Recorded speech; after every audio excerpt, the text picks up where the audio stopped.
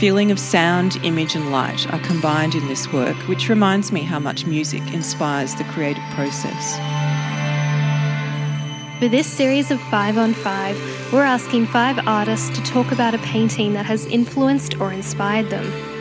In this episode, hear Kate Beynon discuss the creation of the birds, painted by Spanish artist Remedios Varo.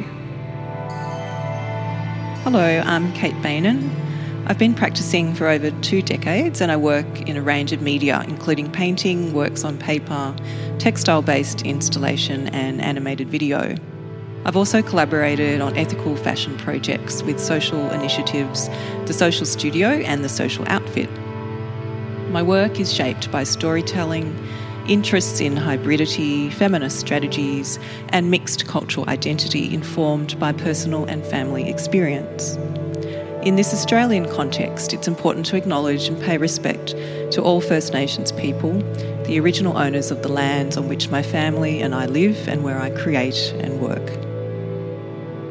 The painting I've chosen is The Creation of the Birds, La Creación de las Aves, from 1958 by Remedios Varo Uranga, usually known as Remedios Varo. Varo's distinctive otherworldly style was influenced by her interests and studies in psychology, Asian and Islamic philosophies, Hermetic science, mysticism and alchemy. She was amongst a group of exiled European artists living in Mexico associated with Surrealism, including friends Leonora Carrington and Katie Horner, and also knew Frida Kahlo.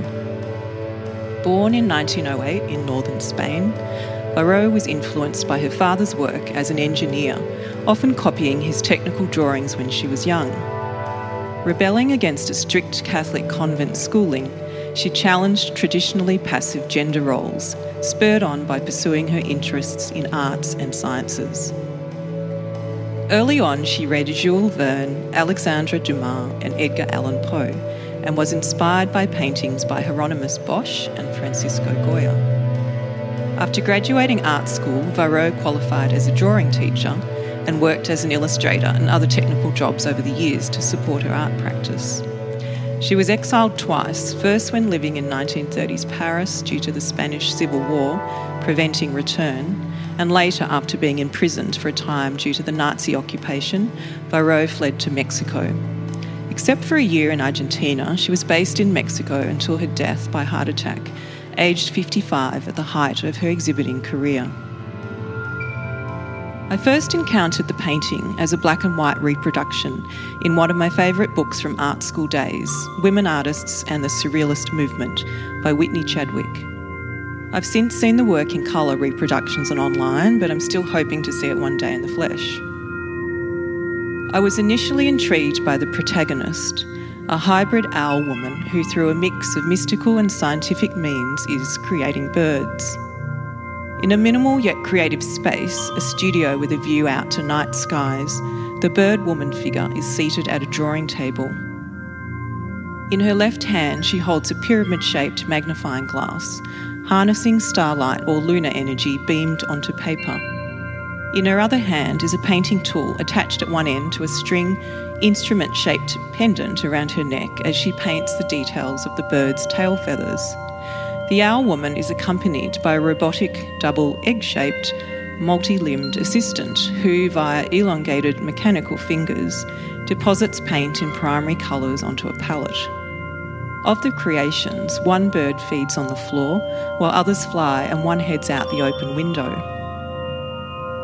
Varo was known for her attention to obsessively painting fine details using a tiny 3-head brush, which I can relate to in my work, where I've sometimes obsessively worked on thousands of gold dragon scales or minuscule details for hours despite hand cramps and eye strain. The creation of the birds is thought to reveal Varo's interest in Sufi philosophy and its influence on Western knowledge, including medieval alchemy. A feeling of sound, image and light are combined in this work, which reminds me how much music inspires the creative process. Although there's a sense of solitude, there's also a suggestion of symbiotic connection to nature and living with other species. The friendship between Remedios Varo and Leonora Carrington is meaningful to me.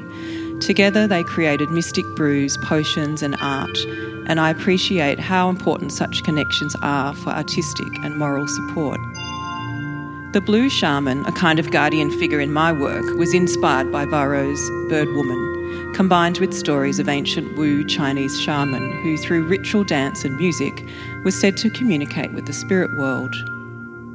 First appearing in the An Li, a Chinese ghost tales series and book with Art and Foundation, the Blue Shaman has also been a super spirit in the Friendly Beasts interactive exhibition held at the Children's Arts Centre at Quagoma and appears in my current Anatomical Botanical series on paper and wood.